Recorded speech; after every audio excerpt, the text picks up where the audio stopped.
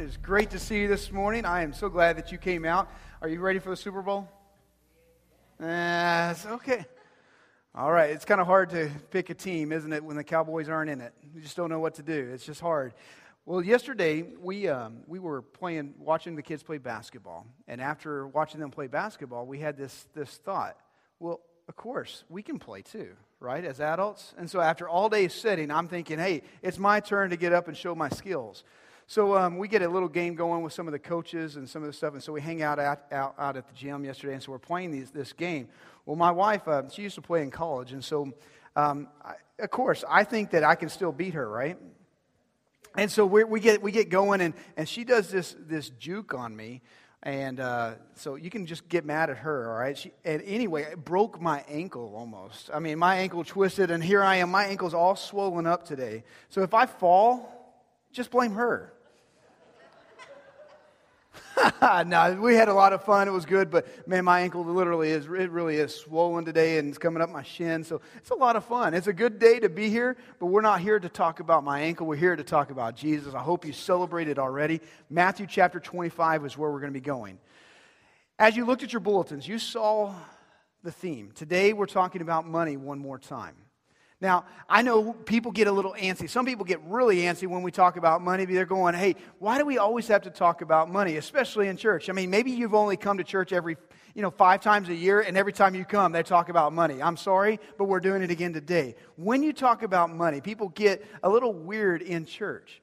And so what we want to do is I want to lay out for you, I want to help each one of us understand. There are 2 questions. Whether you like it or not, you're going to have to answer. You're going to have to stand before God and answer these 2 questions. And that's what we talked about last week. We started with the first one, and then today we're going to finish with the second one. Now, there were 3 little boys. They were out on the playground, as little boys do. And as they start competing back and forth, they started bragging about their dads and talking about how great their dads were. And so one little boy said to the other, he said, my dad, he's so good, he can write down just a few words, scribble a few words on a piece of paper, call it a poem, and he gets $100 every time he does it. And all the other boys were like, wow. Well, and the other one said, well, that's nothing. My dad, he scribbles a few words on a piece of paper and calls it a song, and he gets $1,000 every time. The other boys are like, wow. And then the other little boy stepped up and he said, guys, that's no big deal. My dad, he scribbles a few words on a piece of paper, calls it a sermon, and it takes 8 guys to pick it up in church. Your perspective on money, right? It's all about perspective. Now, last week we started talking about your perspective when we put up a picture. You remember the picture, the old lady, young lady? All right, how many of you can see both, old lady and young lady? All right, you're moving up, good. And just in case you can't, let me make sure I show you the picture here. If you go down from the feather, down the left side, straight down, what you'll find is a chin of a young lady looking away, and then you see a little choker necklace on her as she's looking away. If you can't see the old lady, then what you need to do is go down from the feather, and as you go down, instead of seeing a chin of a young lady looking away, make that the nose of the older lady. All right? And instead of the choker necklace around the neck of a young lady, that is the mouth of the older lady. All right? So can you see both now? The old and the young. Now, here's what we started talking about. You can typically see one of these pictures very quickly, whether it's the old or the young. But in order to see the other one, you actually have to do what? Work. You have to think through it. You have to change your perspective in order to see a new way, to see a new image. And when we started talking about money last week, what we said is this. We all come in with a perspective. We all come with a view of money, how money should be. And it usually comes from society. It comes from our family of origin. Maybe even as we get married, you see those clashes begin to happen. One has more of a spending type personality. One has a more saving type personality. One really likes money. One spouse maybe doesn't like money at all. And so you have these different perspectives of money. Now, all that's okay, except for one thing. What we really want is God's perspective on money. We really want to understand God's viewpoint. Now, remember what we set up last week. We said that God owns everything. All right? So God owns, say it again, God owns. And if God owns everything, then I own. You got it. All right, so God owns. I own. All right, so God owns everything. I own nothing. And so with that being stated, what we began to learn last week is this: that I am nothing more than a manager or a steward of what God has blessed me with and what God has given. God is the one who has determined what I'm going to have. God is the one who's given to me everything that I have. We said every good and every perfect gift comes from the Father above to us. So everything that I have is not mine. It really is God's. And He's made me the steward, which means that I'm going to have to give an account for one question. That first question was this: where did it go? It's an accounting question. Where did the money go that came through your hands? Where did it go? How did you spend it? And some of you, for the first time, maybe said, oh, I need to actually start keeping track. I need to actually create a budget. And I had a few people talk to me after the service saying the same thing. Hey, I need to create a budget. We need to walk through that. So hopefully last week, what it began to do is lay out for you that you realize you're going to stand before God with a simple question. He's going to ask you, what did you do with everything I gave? And you're going to have to say, where did it go? And you're going to have to demonstrate, and you're going to be held accountable for that. Now, today we're going to have a second question. Matthew chapter 25. When we start talking about money in the Bible, the reason we talk about it in church is because the Bible talks about money. Matter of fact, there are 500 verses in the Bible about prayer. There are 500 verses in the Bible about faith. There are 2,350 verses on money. Isn't that amazing? Well, did Jesus ever talk about money? I'm glad you asked. Jesus talked about money, and here's how it works out in the Gospels. In the Gospels, Matthew, Mark, Luke, and John, the four Gospels, 1 out of every 6 verses talks about money in the Gospels. 1 out of every 6. Some of you are going, well, I don't really even pay attention to the Gospels. I just want to pay attention to what Jesus taught. Man, that's awesome. Out of the parables that Jesus taught, 1 out of every 3 parables has to deal with money. 1 out of every 3. So here we are. Is money important? Yes. Why? Because God wants your money? No. Let me help you out real quick. You ready? God doesn't need your money. That's not why He's talking about it. God does not need your money. What God is after is your heart, more than anything else.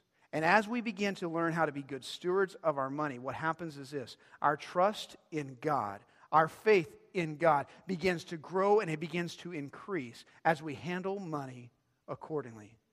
So Matthew chapter 25, would you stand for the reading of God's Word? Matthew chapter 25. Go down to verse 14. This is a section where Jesus is talking. If you have the red letter edition of your Bible, you'll notice that all of this is red, and that means Jesus is the one who's speaking it. He's talking about the kingdom. So here we go. Verse 14. For it, that's the kingdom of God, for it will be like a man going on a journey who called his servants and entrusted to them his property.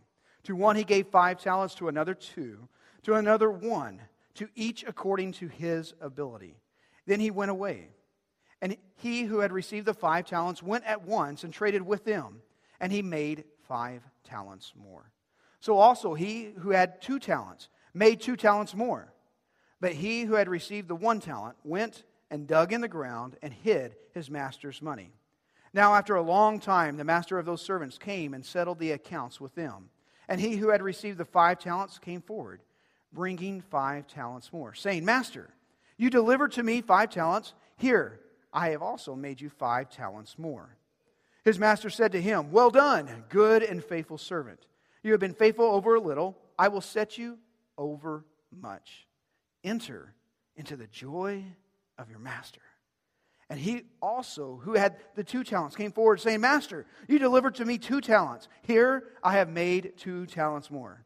His master said to him, Well done, good and faithful servant. You have been faithful over a little. I will set you over much. Enter into the joy of your master.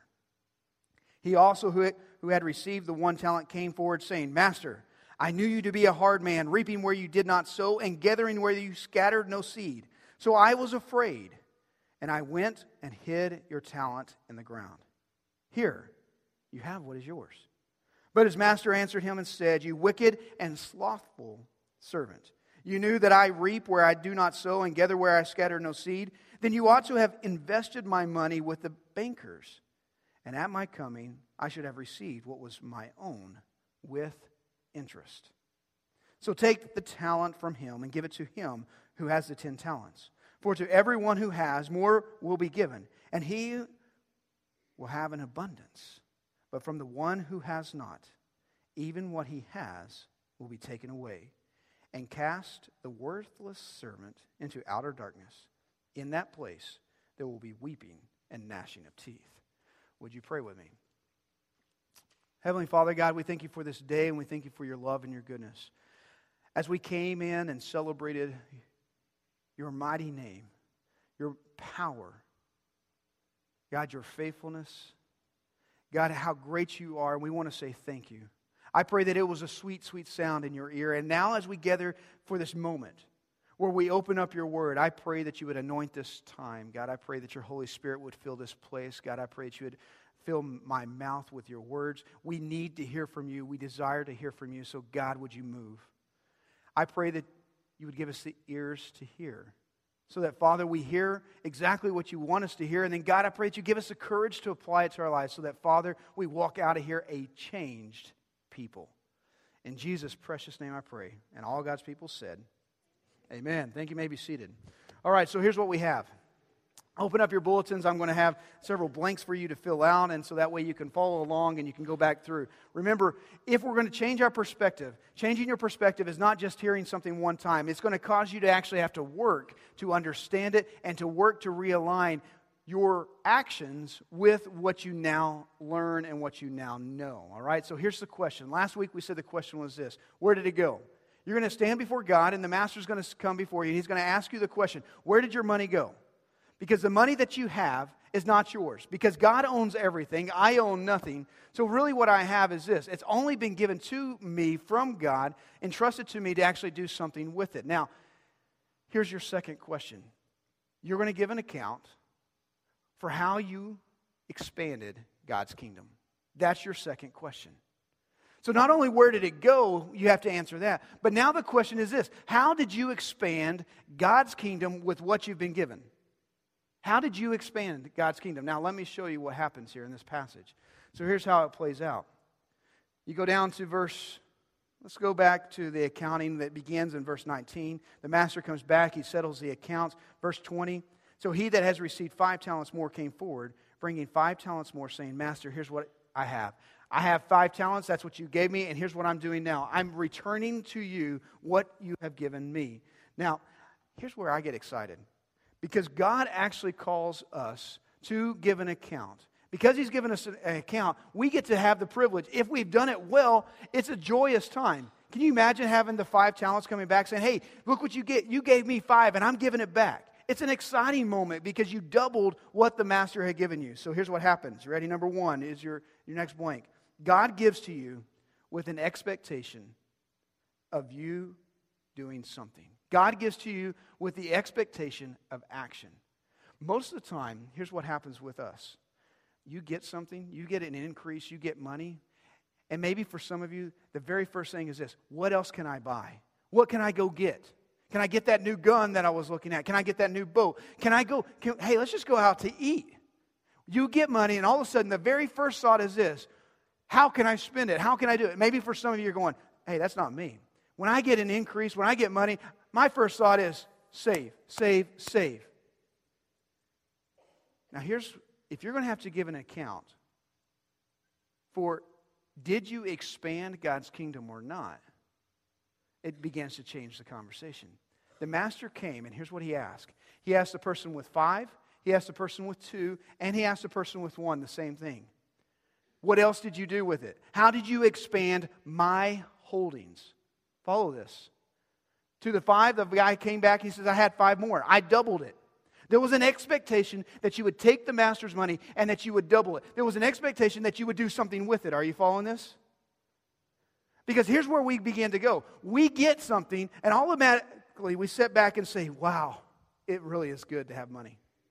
It's really good to have a 401k. It's really good to have something. And we look at it as ourselves. I gained it, I earned it, and that's all the further we go.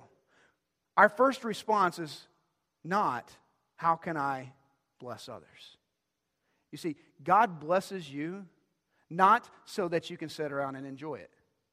And people go, whoa, time out. I thought that's what it is. So the picture is this. So God calls you to give an account, and you get to stand up and say, hey, God, I really appreciate you giving me some money. Look what I got. Do you really think that's the conversation? But that's how we live, isn't it? Hey, God, it was really fun. You gave me some money, and man, I am so glad. Guess what I got to do with my family? Now, let me help make sure we're real clear. I'm not saying you can't enjoy it. What I am saying is your first priority should not be about how to enjoy it. Your first priority is how to expand God's kingdom. See, the master was all about his kingdom. He gave to the servants so that his kingdom would be expanded. Do you see that? All the way throughout. For the 5, for the 2, for the 1. I was reading a commencement speech. I read this from Vassar University.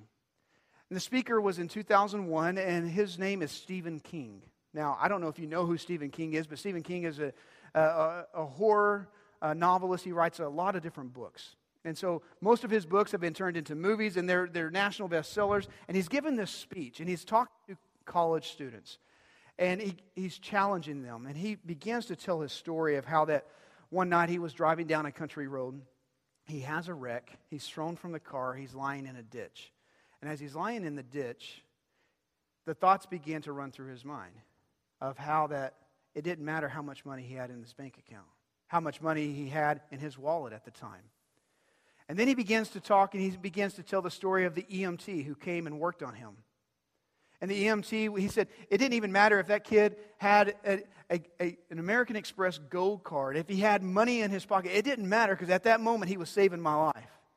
He said it didn't matter. He continues on, and as he's sharing, he says this, on that particular day and in the months that followed, I got a painful but extremely valuable look at life's simple backstage truth. We come in to this world naked and broke. We may be dressed up when we go out, but we're just as broke.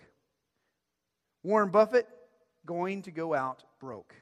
Bill Gates, going to go out broke. Tom Hanks, going out broke. President Ferguson, broke. Stephen King, broke. You guys, broke. Not a crying dime. And how long in between? How long have you got to put in the chips? I'm aware of the time passing by. They say in the end, it's the blink of an eye. That's how long. Just the blink of an eye. And then he asks the question, should you give away what you have? Of course you should. I want you to consider making your lives one long gift to others. Why not? All that you have now is on loan to you anyway. All you want to get at that getting place is you want that Maserati, and that's your dream. Or maybe that retirement fund some broker is going to try to sell you. But none of that is real. All that lasts is what you pass on. The rest is smoke and mirrors. I read that, and I was just dumbfounded. Because Stephen King, the guy who writes about killing people in all kinds of weird ways, in that moment and in those months that followed, his life radically shifted. It was a perspective change. And here's what I want to challenge each of us on. It's all about getting. It's all about what we want. And the master's not going to be asking you what you got out of it. The master's going to ask you one simple question. How did you expand my kingdom? Did you put the money so that more souls were saved? Did you spend your money so that missions went around the world? Did you spend the money so that people were discipled? Did you spend your money so that you could invest in God's kingdom? How did you expand my kingdom? That's the bottom line. Did you make the Word of God more profitable? Did you get it around the world? How did you do it? Did you expand the Master's kingdom? It's an interesting question, isn't it? So let me show you the next one. So the next one, it begins to push us one more step. Your faithfulness now results in rewards and more responsibility. Verse 21, the guy who had 5 talents, he says, here, master, I gave you 5 more. Verse 21, he says, And the master said to him, well done, good and faithful servant. You've been faithful over a little, so what's going to happen? I'm going to set you over more. Go in and enjoy heaven. The guy who had 2, his master said to him, well done, good and faithful servant. You've been faithful over a little. I will set you over much. Did you realize the guy who had 5 and the guy who had 2, they got the same reward? Did you see that? The same commendation. Verse 29, for to everyone who has more will be given. So here's what happens. If you read any kind of business leadership, Harvard Business Review, they always talk about what gets inspected gets done. What gets rewarded gets done. What gets inspected gets done. What gets rewarded gets done. Now follow this. Jesus' parable of how the kingdom of God works is this. You're going to give an account, and there will be a day when you are inspected on what you did, and there's going to be a day in which rewards are going to be handed out. Now this is where it gets fun. And you're going to gain more responsibility if you've been faithful. So in teaching our kids responsibility, we've tried to just tell them, hey, you have to do it because mom and dad say so, right? Have you tried that one as parents? Why do you do it? You do it because I said so. Then there's also these moments where you say, okay, you need to keep your room clean, and you try the nice guy approach. Hey, you need to keep your room clean. And then you go to this next one, rewards. Hey, your chores, your responsibilities are tied to your money, right? We'll give you an allowance if you get your chores done. Now, what begins to happen? The chores get done because they want a reward. And here's where Jesus comes along, and this is brilliant. This is before Harvard Business Reviews started telling leaders this is how you act. Jesus ties together, and he says, this is how it works.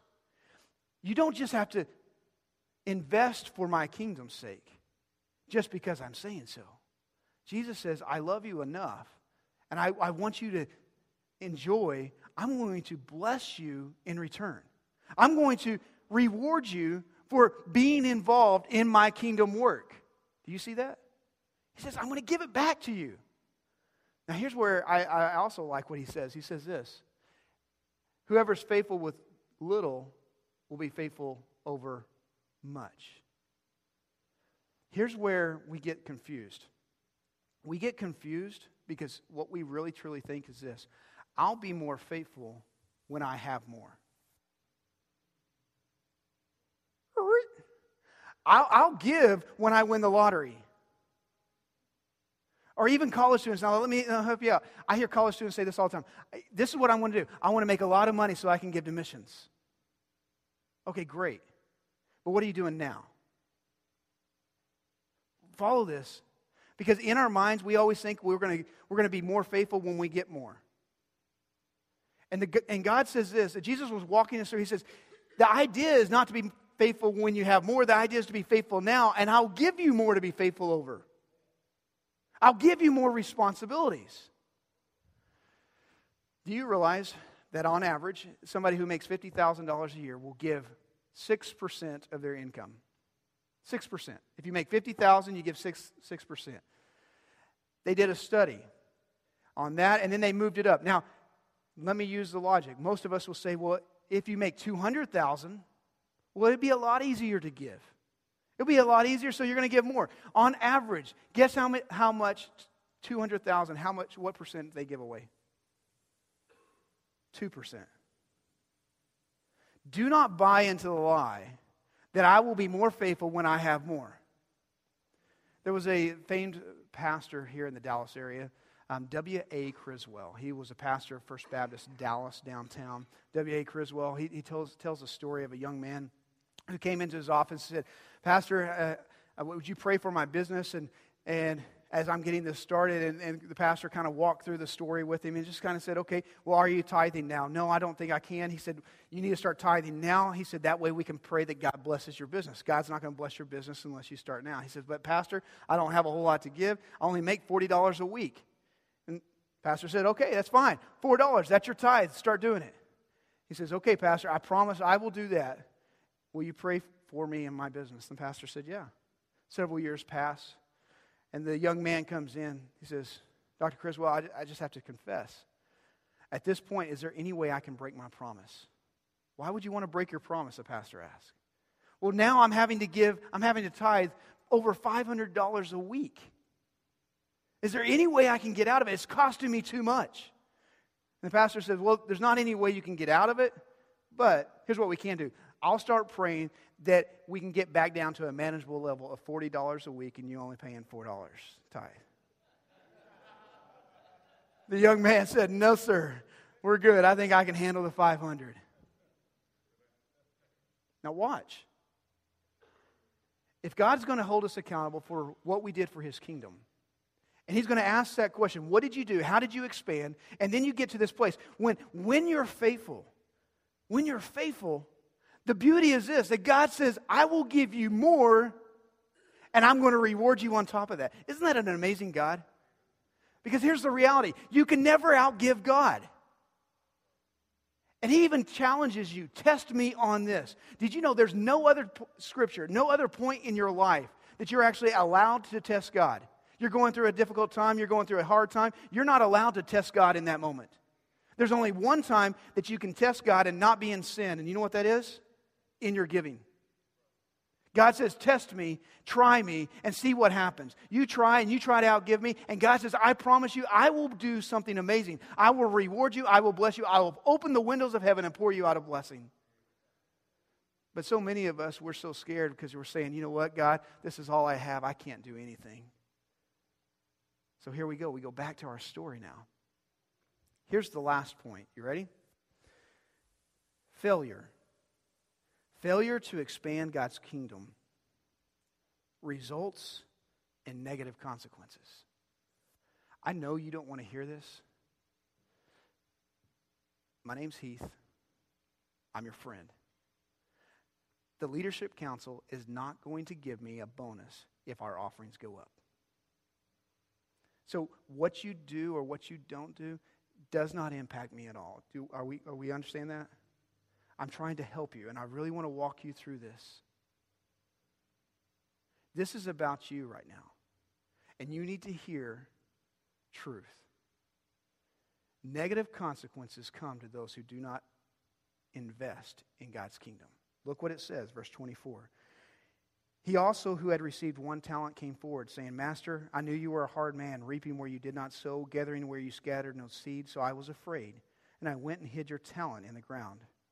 So here, I'm giving back to you what is yours. But his master answered him, You wicked and slothful servant. You knew I was a hard man. You knew I reap where I do not sow. Why didn't you do something with it? Verse 27, you should have at least taken it to the bankers and earned interest. Now, if you have a savings account, you know you're not making much money on your interest in your savings account. It's like 2%, right? You're not making much. Now, pay attention, because there's a good chance this is going to blow your mind. Some of you have backed away and you said, I can't give, I don't have enough to give. This man had one. And even with his little, the master still expected a return. Did you hear that? So whether you make $1 a week or you make $10,000 a week, the master still expected a return even on the one. He expected a little return. Even if it went to the bank and it just got a 2% return, he still expected something. And he calls him a wicked servant, and he actually kicks him out and says, you're not worthy to even enjoy my blessings and enjoy what I have. Whew. That's hard, isn't it? Because we give all kinds of excuses. We give excuses such as, I just don't know what to do. I'm not rich enough. I don't have enough money to give. I'm scared to lose even the little bit that I have. I don't like the pastor. I don't like the church. Hey, I need to take care of my needs first. Jesus told another parable. Stay with me. Jesus told another parable. And the parable was this. There was a man who had a field, and the fields began to produce a lot. And so what he does is, instead of looking to how he can invest it for God's kingdom, he looks around and he says, oh, this is good. Oh, this is great. And so what he decides to do is tear down his barns and build other barns. Do you remember this? Because he was wanting it for him. He did not want to invest it for God's kingdom. And God comes to him and he says, oh, how foolish you are. You think you can keep what I've given you? You think that you can keep the blessings of the harvest that I gave to you? You foolish man. Tonight, you're going to die. And whose is all this going to be? Do you see this? When we lose the perspective and we begin to think what we have is ours and that we own it, we've missed it because God owns everything. I own nothing. And the master requires that I give back to him and I invest it to expand his kingdom. And when I hold back, I truly damage myself, I hurt myself, and I miss out on what the Father, the Heavenly Father, wants to do through me and in me. Have you ever seen the History Channel? Do you ever get stuck on like the History Channel or the National Geographics? Okay, I watched this illustration a while back of monkeys and catching monkeys. Now, I like monkeys. I think they're fun. I always asked my mom for one as a kid. I wanted a pet monkey. I mean, they're just awesome. My grandmother had one, so I thought I should have one, but I never got a monkey. But so I'm watching this, I get stuck on it, and I'm watching the monkeys go back and forth. And then here's what they start, and it is in Africa, the setting was in Africa. And so then they have the hunters, and they start talking about how to catch a monkey, how to hunt monkeys. And monkeys, by very nature, they're curious, and they're also very selfish. So here's how they do it. They can either take coconuts, or the one I saw was actually, it was this big, huge termite hill, this ant hill. And so the African, what he did is he went over and he was making sure the monkeys are all seeing him, right? As the monkeys are watching what this man's doing, he starts poking a hole down in the bottom of the hill. And as he pokes a hole, then he takes sweet rice and he puts the sweet rice down and shoves it down into the hole. And it goes down in through the hole that he made and it drops into of the termites. So it drops into one of those pits. Then he just goes and he walks and he goes over and he has a seat by the anthill or the termite hill, and he sits down by the tree. And he just sits there. And the monkeys see him. All the monkeys are watching. And, I mean, they sit there and they act like they don't care. They act like it's no big deal. And they just keep watching. And before long, curiosity, it's too much for them. And the monkey starts creeping up, and they're keeping their eye on the hunter, and they're just watching him, but they have to get to the hole. They have to get there. And as they get there, then they start smelling around, and they smell the sweet rice. And as they smell the sweet rice, then they stick the hand in there, and they grab a fist of the rice. And then he tries to pull it out, and guess what happens? He can't pull it out. So now he starts squealing and screaming, and you hear the monkey make the noise, and he's turning upside down and going all around, and he can't get his hand out. All he would have to do is let go, right? And his hand would come right out. But he can't let go because he has the sweet rice. And here comes the hunter. The hunter doesn't run. The hunter doesn't even get anxious. The hunter just slowly gets up and walks towards the monkey. And you're going, dumb monkey, let go! Seriously, I mean, you start yelling at the TV. Come on! You're like the monkey's going to hear you, right? You're like, let go! The hunter's coming. He's coming after you. Let go! And the monkey's swirling, and he gets faster and faster the closer the hunter gets. And all of a sudden, the hunter just takes a rope, slides it around the neck, cinches it. And as soon as he does, the monkey releases. And he takes and walks the monkey off. And they're going to cook the monkey and eat his brains. That's exactly what happened. I'm telling you the truth. I wish I could tell you it ended better.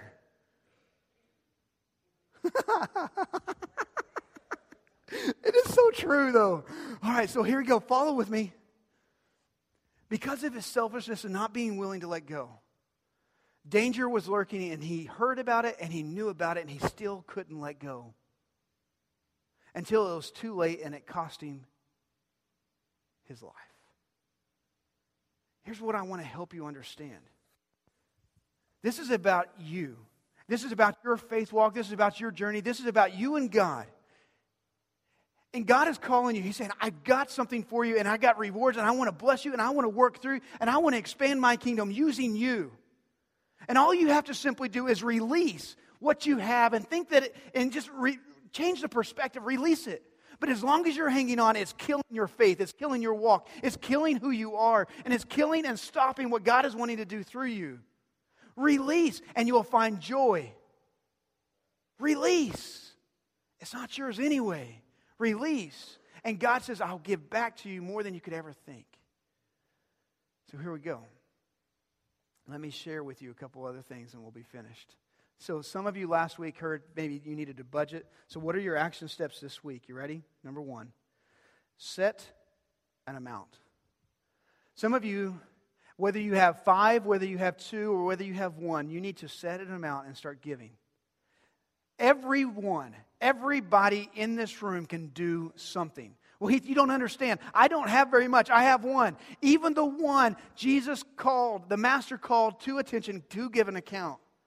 So whether you have 5, 2, or 1, it does not matter. Everyone can do something. You following this? Everyone. No more excuses. No more acting like you don't know. Everyone can do something for God's kingdom. Number 2, you ready? Schedule consistently giving. Schedule consistently. Set it up and start scheduling and schedule consistently, because here's what happens. It begins to multiply your effort. Now, I look in my bank account and here's what I do. In my bank account, I have bill pay where you can just pay online, and so you can go in and you can schedule, right? You can schedule some of your bills just to automatically go out. So I've gone in and I've scheduled my tithe to go out on paydays, and it just goes out. I don't even have to think about it. Now, when you schedule it, you look at it and you're going, well, that's not really that much. But here's what just happened. When you consistently do it, and it happens automatically, and it just starts working, and you start giving, and you have that set amount, and you're giving consistently, it begins to multiply, it begins to grow.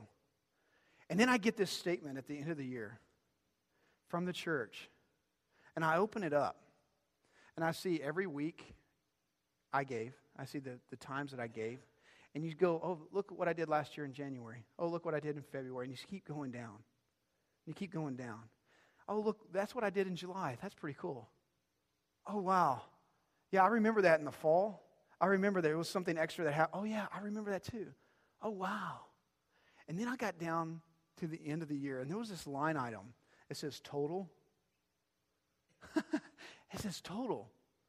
And I look at how much I gave last year, and it's amazing. You're going, if you would have told me what I would have given last year, I would have said, there's no way we could give that much. I don't have that much to give. Are you kidding me?